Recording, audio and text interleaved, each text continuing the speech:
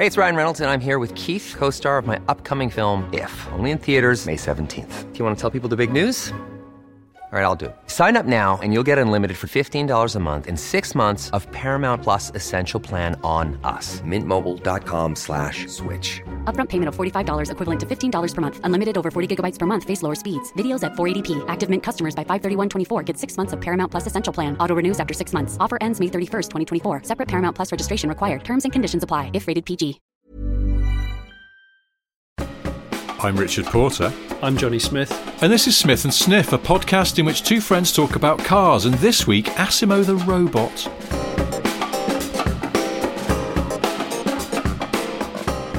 Before we get chatting really hard, if you hear a banging noise downstairs, which sounds a little bit like two paving slabs knocking together, genuinely, it's my tortoises having sex. What?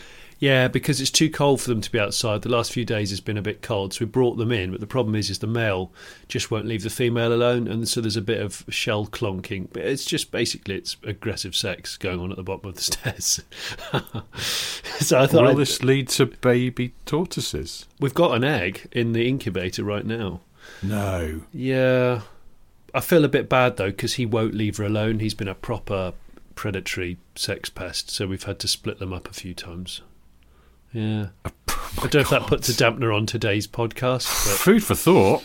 I just thought I'd let you know because I've got earphones on, so I won't hear the clonking. But if you hear the clonking, it's more than likely it's tortoise intercourse. Okay.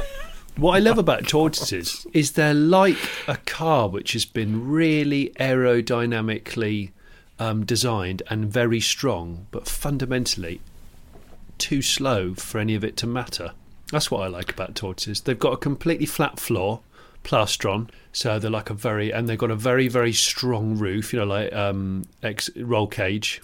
They're a Beetle. They're an old Volkswagen Beetle. They're an old exactly that, flat floor This car. is why you have tortoises, isn't it? Because I like Beetles. Beetle thing. Yeah. Jeez, I've only just cottoned onto this. Yeah. Flat floor, sturdy but slow. And incredible at hill climbs. As in, like steep inclines. We're not talking Shelsley Wolfsbeck. We're talking, proper like ploughed field on a very steep 1 in 2 or whatever. And Beetles will can blitz that. And tortoises are just the masters of that. They really they dig in. Do tortoises have a shit heater as well? Yeah, they do actually because they're cold blooded. Yeah. So my God, the comparisons just never end. And they only make a noise when they're having intercourse. They don't make any other noise at any point in their life apart from during sex. That's it. How do they communicate? They look at one another and they...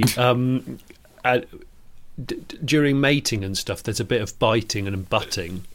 Mentioning Beetles, though, yeah. I love me do. Thing. You know that I love you. Yeah.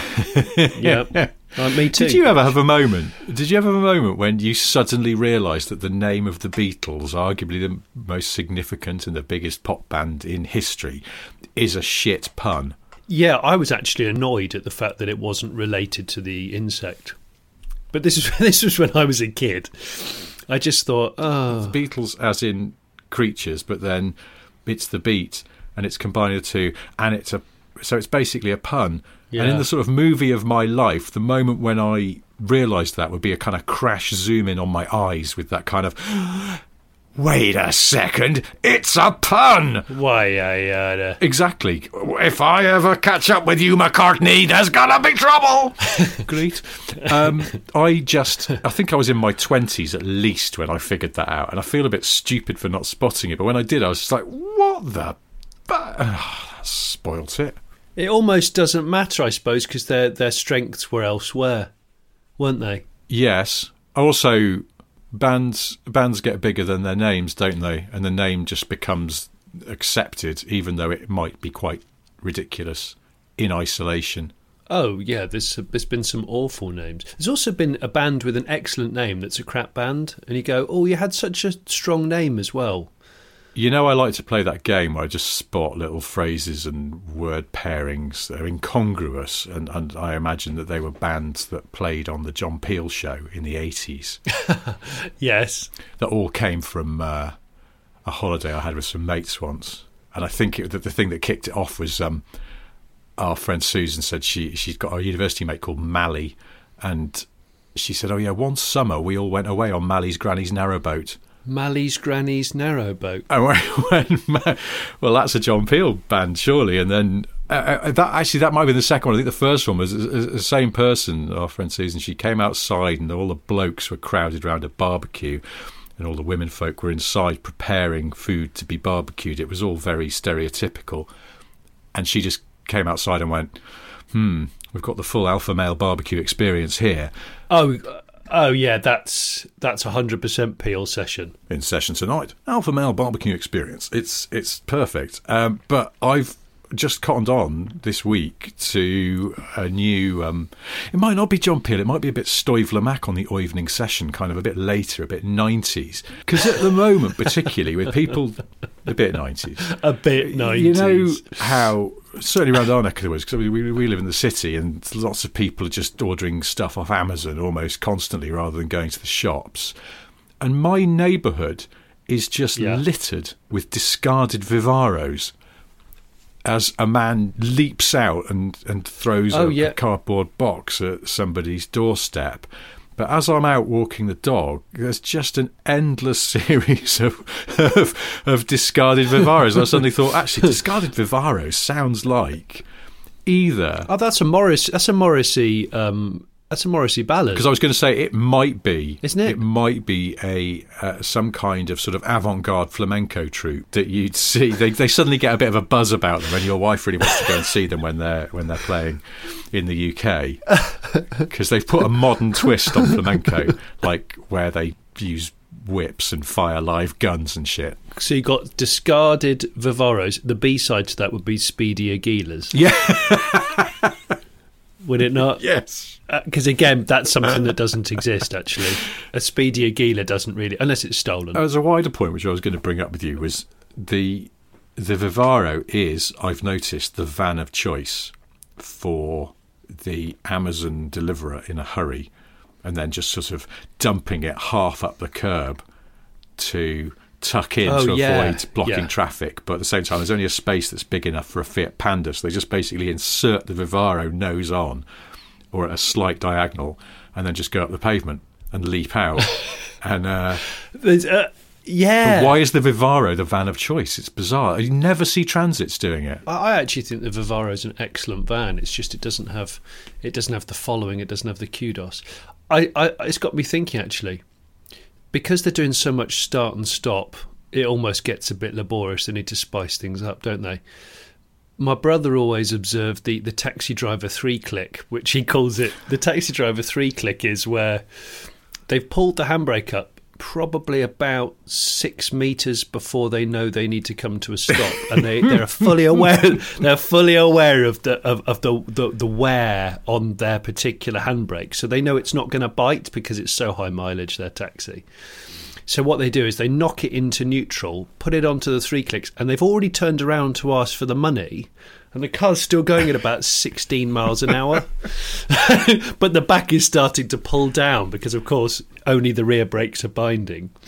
And as it pulls up to a sort of slump, they've got the receipt ready and everything, but the car's been rolling all this time, which is very disconcerting, and that's the taxi driver 3-click. It's not a full, like, tear the handbrake up. No, it's sort out of the carpet. It's sort of preloading a little bit. It's preloading, but they know, because they drive that car all day, every day, they know exactly the amount of clicks they need to just get it to bind a little bit in order to knock it into neutral, turn down capital FM, turn around and go, it's going to be 1638, but we can round it up if you want a receipt, or whatever they say nowadays. I mean, most people are probably listening to this going, I use an Uber, I don't even know what you're talking about. Well, what are you on about? I've never actually booked an Uber because I'm clearly Victorian. So a few years ago, I worked on a documentary about Formula One pit stops, and I hadn't realised up until that point that a really fast pit stop in modern F1,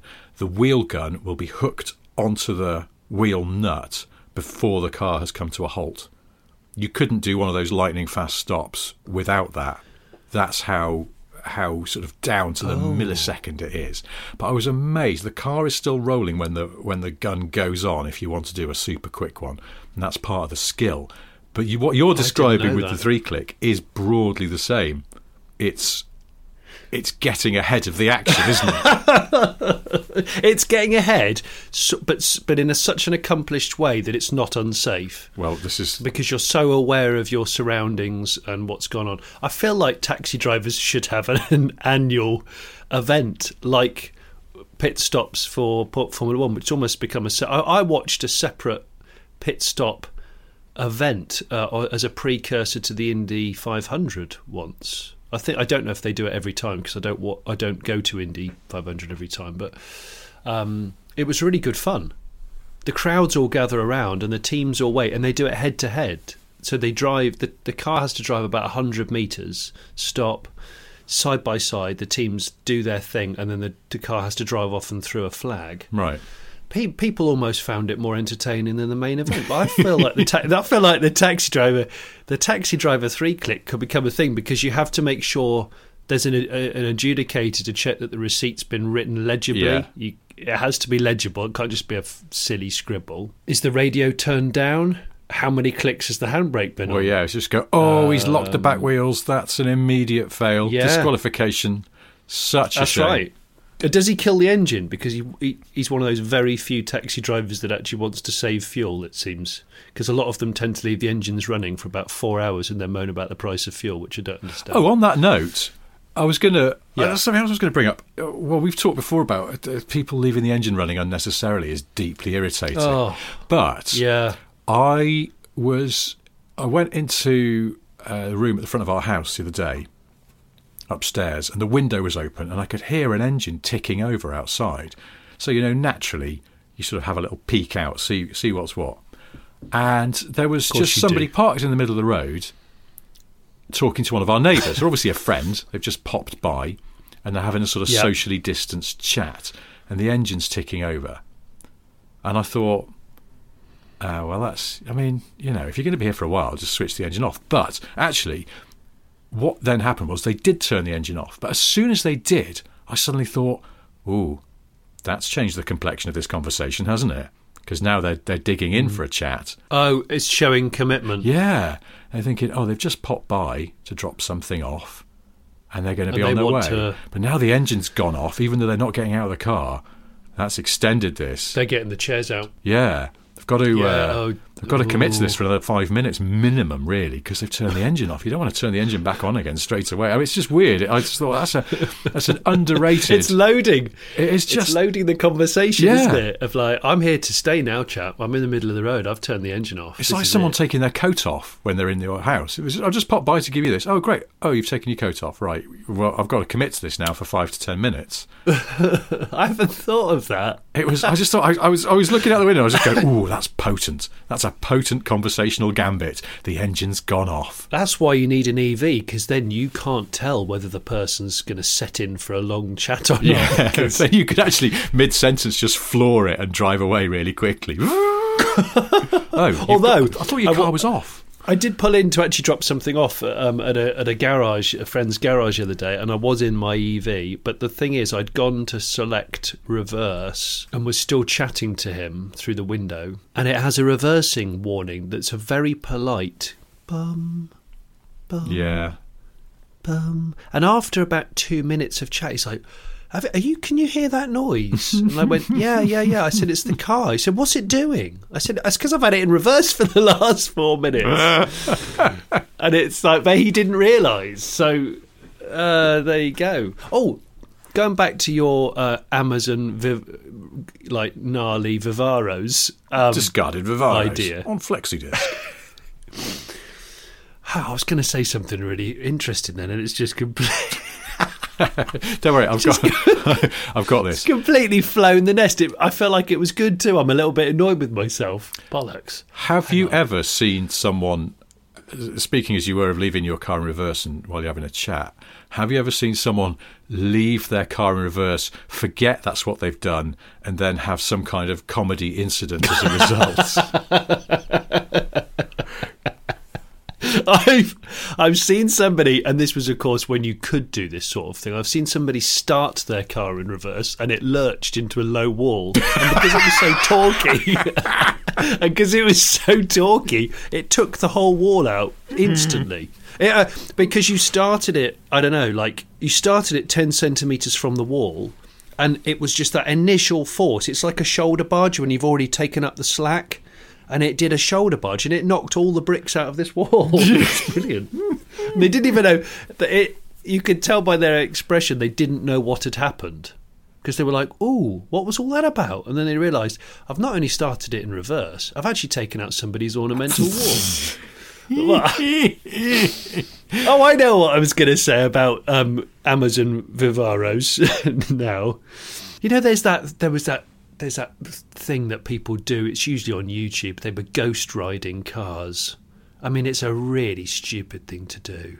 Have you seen about ghost riding cars? No, I don't think so. You know, like you have it on cruise control at like, I don't know, 15 miles an hour, 20, and you get out of it and sit on the bonnet of it and then climb back round into the passenger seat and then back into the driver's seat while it's still going. I mean, and we're not talking autonomy here, we're talking just base level cruise control on. And of course it always goes wrong. But I did think to myself, if you just let the engine on idle stay in like first, you could get these Vivaro warriors to just ghost ride it, just jump out. It's still on idle in first. It's just chugging along the street. And they could sprint up to you, throw your parcel at the doorstep and bang on the window and point, which is what they tend to do now because they're not allowed to touch you. And then they'll run back, do the other one. Meanwhile, the Vivaro is idling, but obviously still in gear, and it's gradually going off course wherever they've set it. And the challenge is they've got to do 4 parcels before it comes into contact with anyone's car, garden, just to spice things up, because these people, they've been working since 4 a.m. They're dead tired, and that will pep you up more than any no-name power drink you can name. Is that a thing, do you think? No, I think it's a brilliant idea. I'm going to throw this in here. You know, the post office used to buy Morris vans, Morris Minors and things, with the front wings replaced with rubber copies of the original wings. I think Morris used to sell them like that, to the GPO. Is that true? Yeah. All the different sorts of Morris vans, at least 3 types of Morris van in the kind of 40s, I suppose, and 50s. The post office spec came with black rubber front wings in the same style as the metal originals, but so that posties could bounce off stuff and it didn't need a new wing on it because it would just ping back. And I'm thinking, if Vauxhall got their act together, they could offer something similar on the Vivaro, which would work in league with your ghost riding scheme. So a rubber-fronted Amazonial Vivaro, Amazonial spec. I actually quite like this. Hang on a minute. The really late comma vans. I know we were talking about commas, my old camper, the other week. But the late ones of those had either a black painted nose or was it rubber? I don't know, because they were telecom vans. Oh, maybe the same thing then. British Gas. Yeah. I wonder if they had a rubber face. Maybe. But you could, the Vivaro. I like that. Black rubber. You'd probably need to kind of have like a sort of, like a tugboat. Have some kind of rubber around the sides and the back as well, just to be on the safe side. Very low first gear. Have the ECU very, very low. ECU reprogrammed so that it doesn't judder when it's just idling against the load. The load of lots of boxes in the back. It doesn't shake off its engine mounts like a dog that's just got out of a river. Yeah. And I can see this. This would work. I can't see any problems whatsoever with heavily laden Vivaros gently rubbing down the side of a row of cars on a busy street while I know with the guy who owns it or doesn't own it, they rent them, don't they? I think Amazon fans usually they're sort of rented, aren't they? I don't know. Hang on a minute, this is too complicated. Why don't you just go old school, like narrow boats, like barges, where you just got old car tyres on ropes tied to the sides? in case of any other kind of contact smearing. So you could either do that, or it was in New York where I first saw it, these mats that they lift out of the back of their car and put over the back of the bumpers. Yes. To stop other people from bumping into their car. I mean, they look like rubber beach towels. They just look silly, held on by rope. Or you could sell this idea to the people of Paris, where every parked car is massively dented anyway, as far as I can work out. And you wouldn't need any of this rubber work. You just let your Vivaro... Actually, it would have to be the Renault version, wouldn't it? Because it's France. It would have to be Renault. Yeah, it would have to be the Renault. Traffic? Is it the Traffic? Yeah. I think it's the Traffic. It's the same van. And they can just bounce off really crumpled. Do you know those in Paris? Le Rubber Renault. Well, it's like it's almost uniquely Parisian thing that there are just endless rows of Peugeot 106s that look like the bodywork's made of tinfoil, which has been screwed up, and then someone's gone, oh, actually, no, I could use that. Unscrew it for me. I can't believe the lack of... You think that car would have had to have gone through a factory and somebody gets to the quality control thing, and with those white cotton gloves like the people in snooker have, where they lift the ball up and check the table. The referee. They've gone over that car, whatever car it is, let's say it's the 106, and actually checked and gone, there's no imperfections to this. And then it gets sold, and then within a week of it getting sold, 18 people have driven up the side of it, and nobody, not even the owner cares. Well, so you just think, can we cut out the middleman here? Could we have, like misshapen honest fruit that you can buy now? Yeah. Where wonky fruit, I think we get them. Wonky pears, wonky avocados. Could Peugeot and Renault have just honest wonky editions which they sell for the Parisian market? L'edition wonky. Yeah, where they just go, look, this one actually is even cheaper because we forgot to paint it. It's just still in primer. Does anyone want it? And you just go, yeah. How much less is it? Oh, that's €1,000 less. Yeah, I'll take that. I'll just drive it in primer. Yeah, this one, someone backed a forklift into it when it was in the holding bay at the end of the production line. So that one.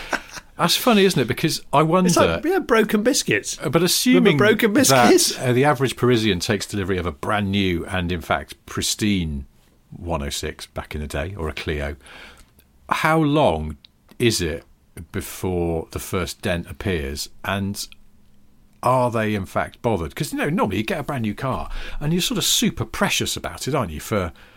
Well, I am. I would. Yeah, I still am. Years. It's just I don't like having a dented car because it just looks like you don't care, which in turn looks sort of ungrateful and entitled. If it's a newish car and it's got a whocking great dent in it, and you're just like, But that's because I'm not Parisian. But Parisian, it's almost like, is it embarrassing? There's different rules. Do you remember when you were at school and you got new trainers and there was a point at which they were too bright and too new? I was just about to say and this. You look like Jerry Seinfeld. Because you're already 90s middle-aged American.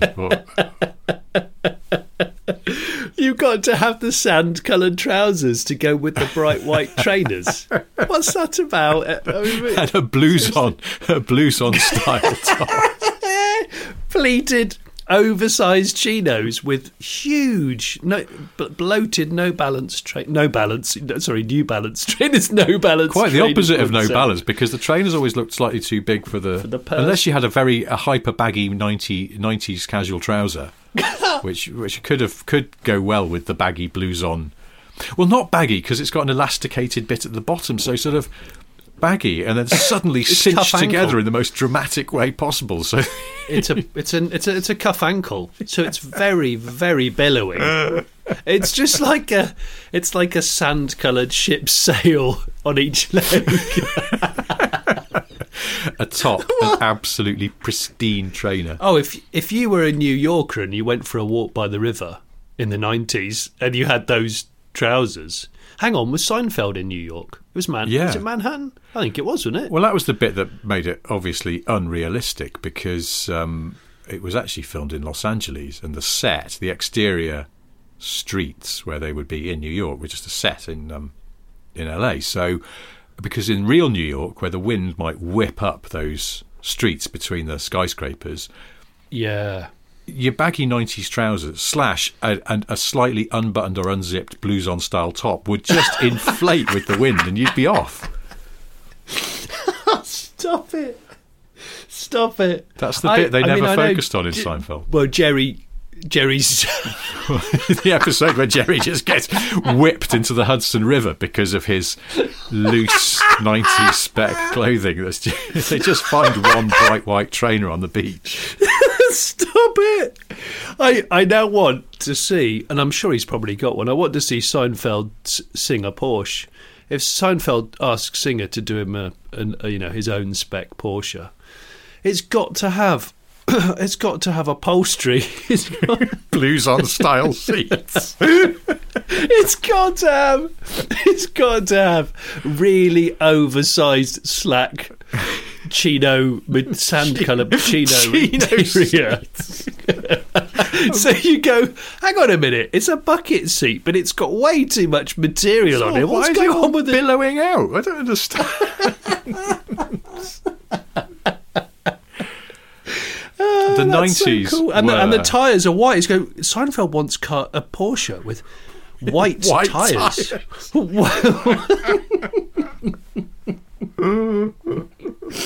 Also, there's a bass guitar just slung across the back seat. I don't understand. What? Or a bass guitarist. And every time he gets in it, bum, bum, bum, bum, bum, bum, oh, that's what he should do. So he pulls up to his Starbucks drive-through, and he can't order until the bassist has done a little scene change, kind of. Hey, but did you send it to me or did I send it to you? That thing about how the guy who did that bass little motif on Seinfeld. A, it was done on a synth. It wasn't a real slap bass. No, which was a bit upsetting, I feel. But B, that he used to re-record it for the start of every episode so that it fitted in and matched the rhythm of the little snippet of stand-up that you saw Jerry Seinfeld delivering. So every episode was bespoke. I mean, I love the fact that for the detail of that, but also for the getting work out of the musicians in the TV trade is great. I mean, imagine if we did that. Imagine if we got Tiff to do a new intro through a vocoder for every podcast we did. I'd love that. I mean, he gets so bored and angry, but I'd love it. He would, wouldn't he? He'd get really angry about that. Well, maybe we could just get Tiff into a studio one day and get him to just say a load of words, and then we could create a sort of virtual Tiff. Do you know, we should do that. Well, we were talking about doing it on Top Gear years ago because we realised there was a lot for voiceover work on the show. If we just got all the presenters in to just go, meanwhile, but then... However. Still, could be worse. And then we could just keep using those over and over again. I might. Should we have a word with Tiff? Yeah. You could map it across a keyboard, so you could have a virtual Tiff where each note was a different word. Handling. What, that would be our equivalent of a Seinfeld bass intro? Yeah, it's just Tiff going. Yeah, I want that to happen now, Rich. I want that to happen because a lot of what Tiff does is very much like Frankie Howerd. It's all noise and nuance, isn't it? Just completely. There's a great story I read somewhere where a new writer went to work with Frankie Howerd, and Frankie Howard's first bit of advice to him was, "Don't write any jokes. I don't do jokes." Really? This guy was like, "But you're a comedian." But he does think it's not. It wasn't jokes in the traditional sense. It was all. It was innuendo. Yeah, nuance and delivery, suggestion. Yeah, and Tiff is very much the Frankie Howerd of car-based television presenters / racing drivers. We should do that. We need to make that happen. Why did you send me a message saying that you wake up every morning walking like Asimo the robot? Yeah, when I realised that it's happened more during lockdown, that I tend to probably exercise once or twice at the most a week rather than like every other day.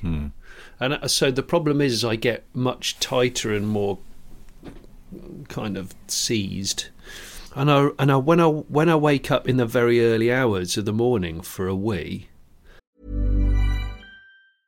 Selling a little or a lot?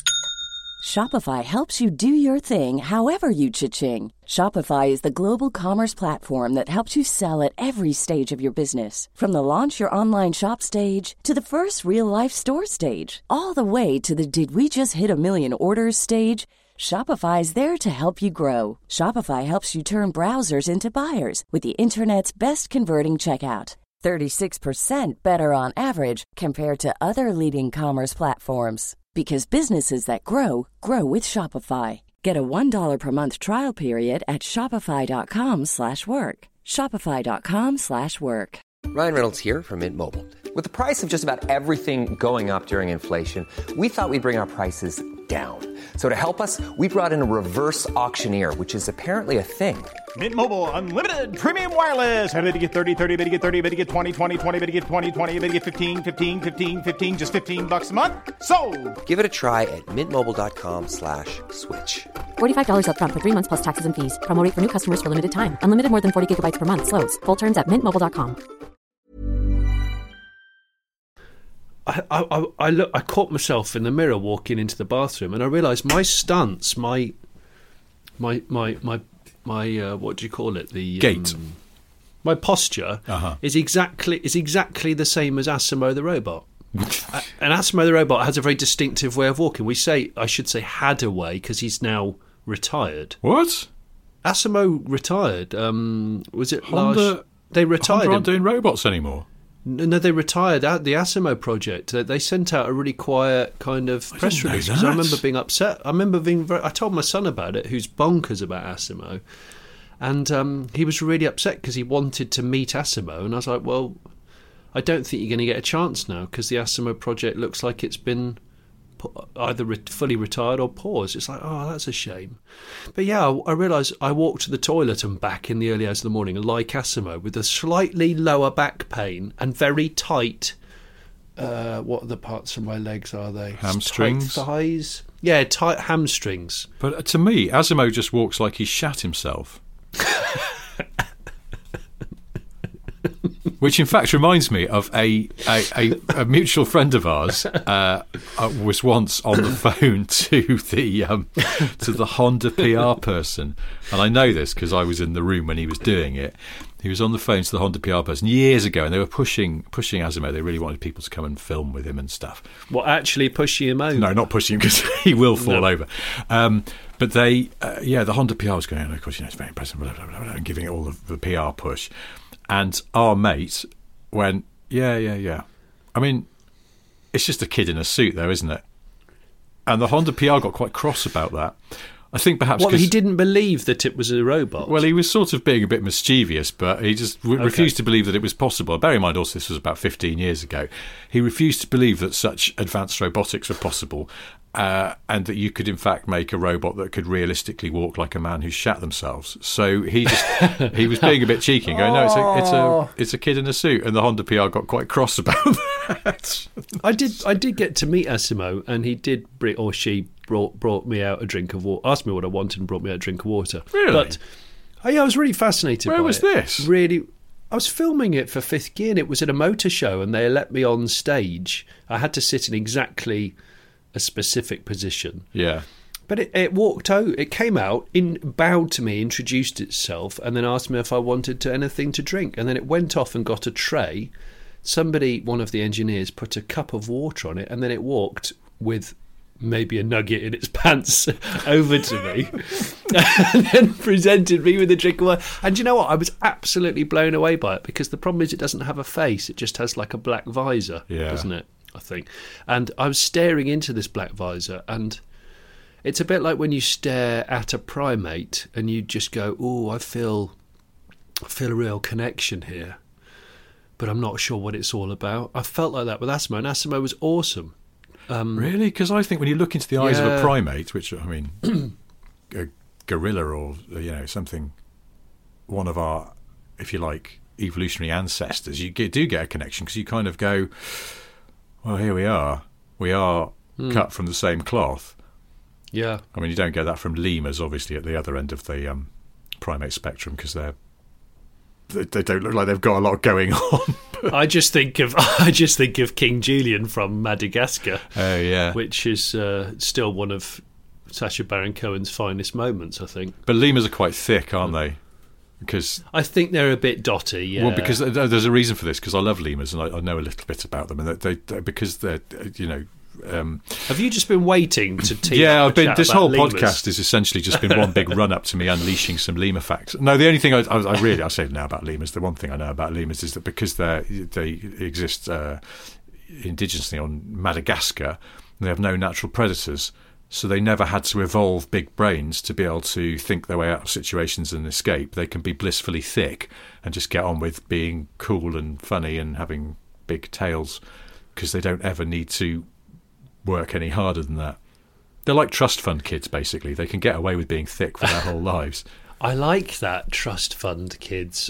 They are. Lemurs are the trust fund kids of the primate world. But what were we saying? Oh yeah, no, Asimo.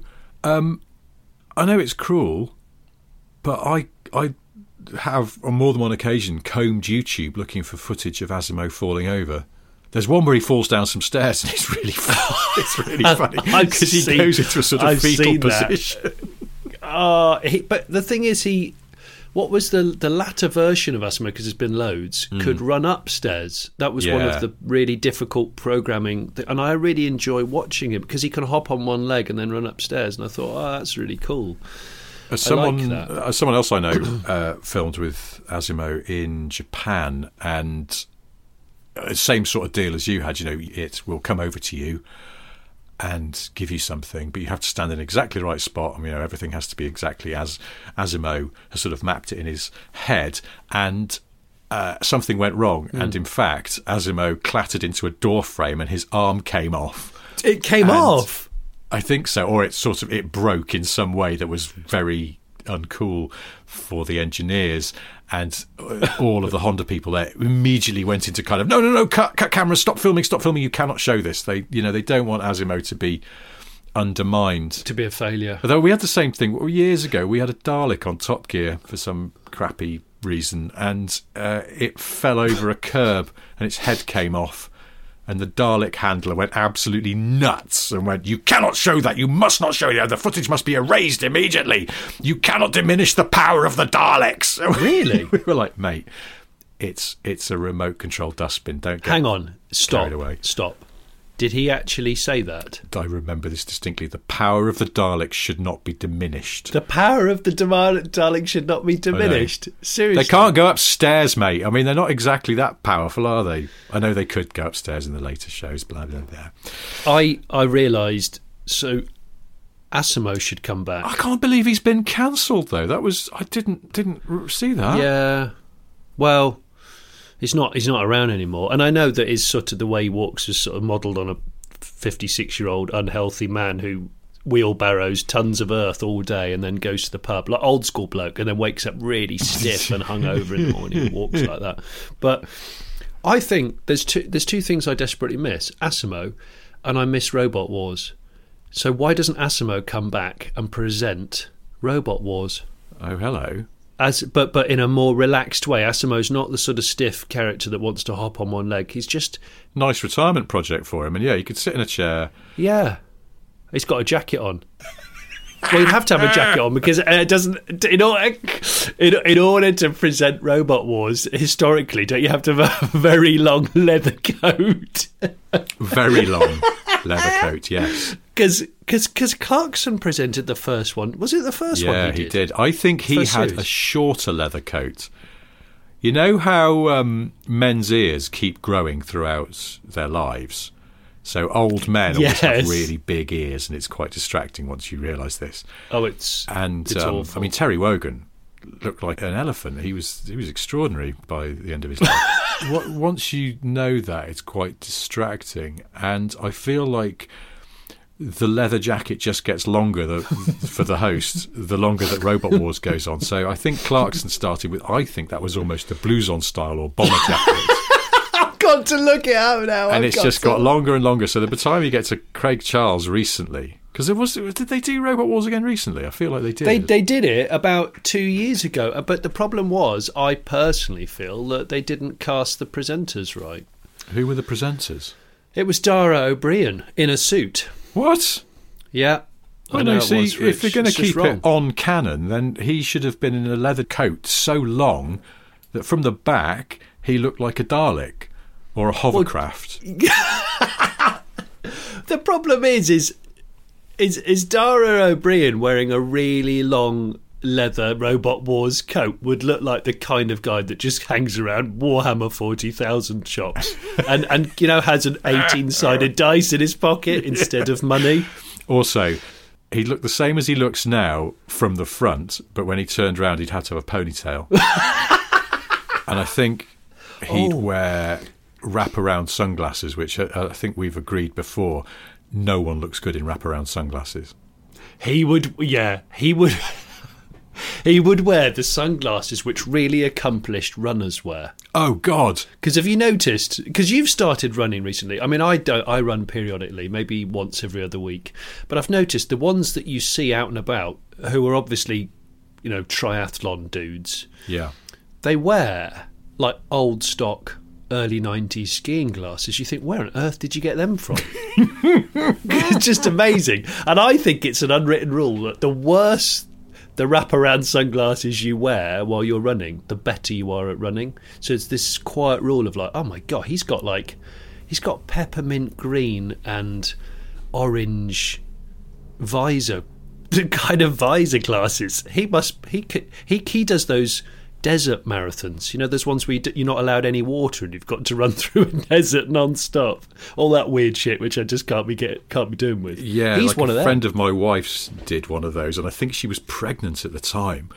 And I'm going to have to check out what kind of sunglasses she has. I bet they're very wraparound 90s spec because she's a hardcore runner. Oh, whereas you see, I'm an absolutely useless runner, and I don't wear sunglasses at all. I can't wear sunglasses at all. I don't wear sunglasses. No, I don't. I'm so uncool that I have the traditional big earphones, which go over the top of your head. I don't even. How do you run in those though? Don't they just annoy you? No, because I can't wear in-ear buds type things. I can't wear earphones.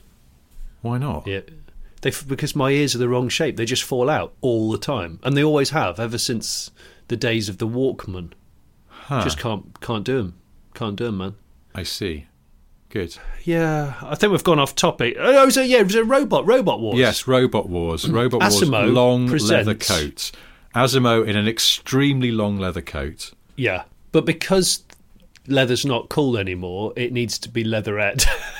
Yeah, that's fine. So it's recycled car tyres. Well, let's be honest. Trainers. Asimo must have some contacts in the interior design department of Honda cars. Oh, and you can't tell me that they're putting real leather in all their cars. No, it'd be neoprene, won't it? It'll be neoprene. He's got a super long neoprene kind of Warhammer 40,000 coat. I don't know what you'd call them. Well, hang on a minute. You've driven that Honda E, haven't you? Yeah. What are the seats upholstered in that? That's like a really nice cloth tweed. It's actually very, very nice. And then the dash has got that faux wood, which is, I think, made of recycled plastic. I can't see a very long tweed coat being very sort of Games Workshop-y, though. What? But on a robot that's on a pristine white robot, yeah. Just be brilliant. I could see that, and I could see it having a red collar because of the red Honda H, the kind of Type R thing. I could see that working. And he presents Robot Wars and just says, yeah, now we've got, Daryl and Jeff from Hull, and they're going to wheel out their robot, and it's called, I don't know, what's a shit name for a robot, Rich? That's a strong arm or strong bow. Thrust hammer. Strong bow. Did you say breast hammer? Thrust hammer. Oh. Breast hammer. No, not that. That's what it's called. We got Jeff and Daryl from Hull, and they've got their really deadly robot called Breast Hammer. But hang on a sec, you've just made me think of something. What if everybody's expecting that Asimo, as a product of Honda Central R&D in Japan, would have maybe a Japanese accent, or perhaps he's just sort of got one of those generic-y kind of American accents. What, like a sat-nav accent? Sat-nav accent, yeah. Although not our old TomTom, which my wife set onto New Zealand, and we left it because it was quite nice. Oh, I know. Yeah, Tom. Take the Uxet. What if the first time you hear Asimov speak, to everyone's amazement, he's got like a really thick Glaswegian accent? He's a Scottish Asimov. Yeah. Well, maybe he's like one of those people who, you hear these stories of someone has a stroke and then suddenly they have a thick French accent for no apparent reason, even though they're from Huddersfield. Oh, yeah. Asimov's fallen downstairs too many times in the course of his work and smacked into door frames and stuff, and suddenly they can't find the setting that switches him back to his generically pleasant American-y sort of sat-nav accent. He's got a Glaswegian voice. Hang on, I know. He resets because of all the incidents and becomes the referee from Gladiators. Oh. What was his name? You know the guy who blows the whistle. Yeah, Fust Whistle. Yeah, you will go on my second first whistle. Yeah, him. John? Stripey John? He did have a stripy top, didn't he? Which I just think was Newcastle United, but maybe it wasn't. I don't know. It was. And nobody ever picked him up on it. Went, yeah, you can't really be seen like favouritism to football teams, but never mind. We've started filming now, so just leave it on. Yeah, that's what he is. This could work. This could work better than Dara O'Brien's. I'm hearing more Alan Hansen now, but hey, how you doing? I mean, it's actually quite a thick Glaswegian accent, to the point where there was a meeting at the BBC. They went, should we subtitle it, or does that look rather, patronising? We'll just leave it.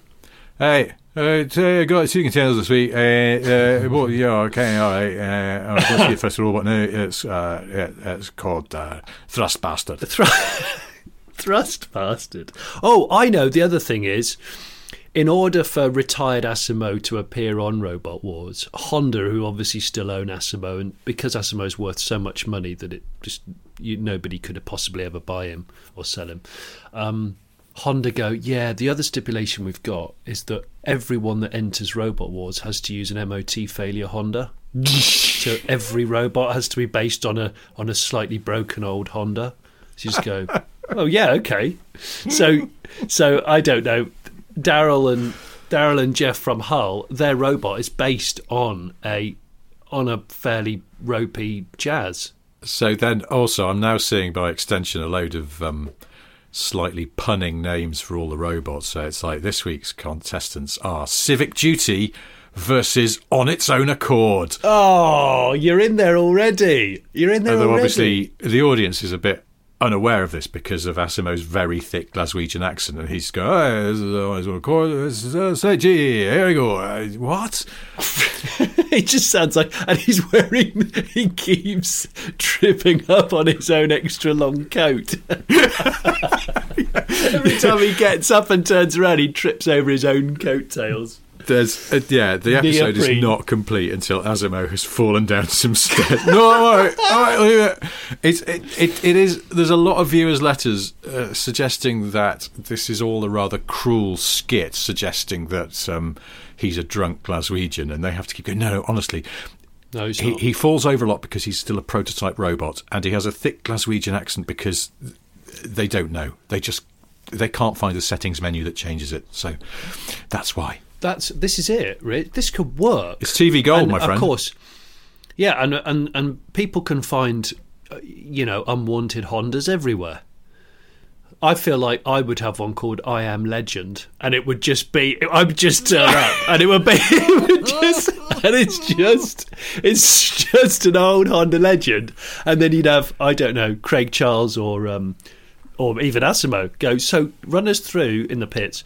Run us through all the modifications you made, because it's funny because it looks totally standard. You just go, yeah, well, I just went on Gumtree and bought the cheapest Legend I could for the pun, and I haven't actually had time to do anything to it. I've taken the windscreen out because that'll smash instantly, and that's all I've done. To go, right, and it's autonomous. Well, yeah, it's radio control, but it's just a totally standard Legend. Go, okay.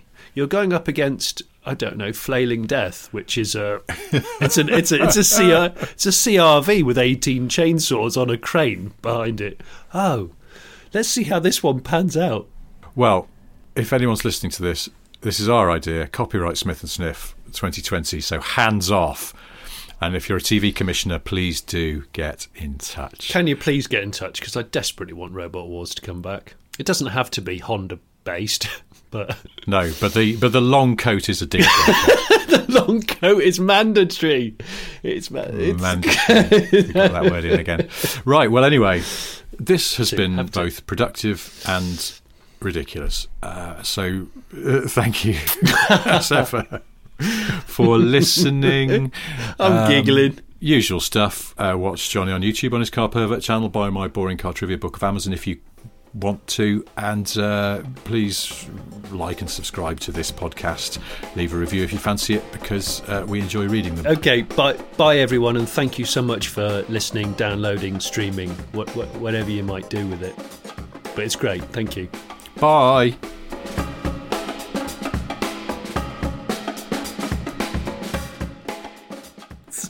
Sorry, I can't stop laughing about Asimos. In long, super thin neoprene coats. That's too long. Just looks like a goth wedding gown.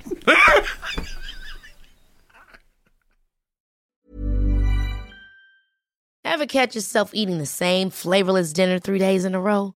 Dreaming of something better? Well, HelloFresh is your guilt-free dream come true, baby. It's me, Keke Palmer. Let's wake up those taste buds with hot, juicy pecan-crusted chicken or garlic butter shrimp scampi. Hello Fresh. Stop dreaming of all the delicious possibilities and dig in at HelloFresh.com. Let's get this dinner party started.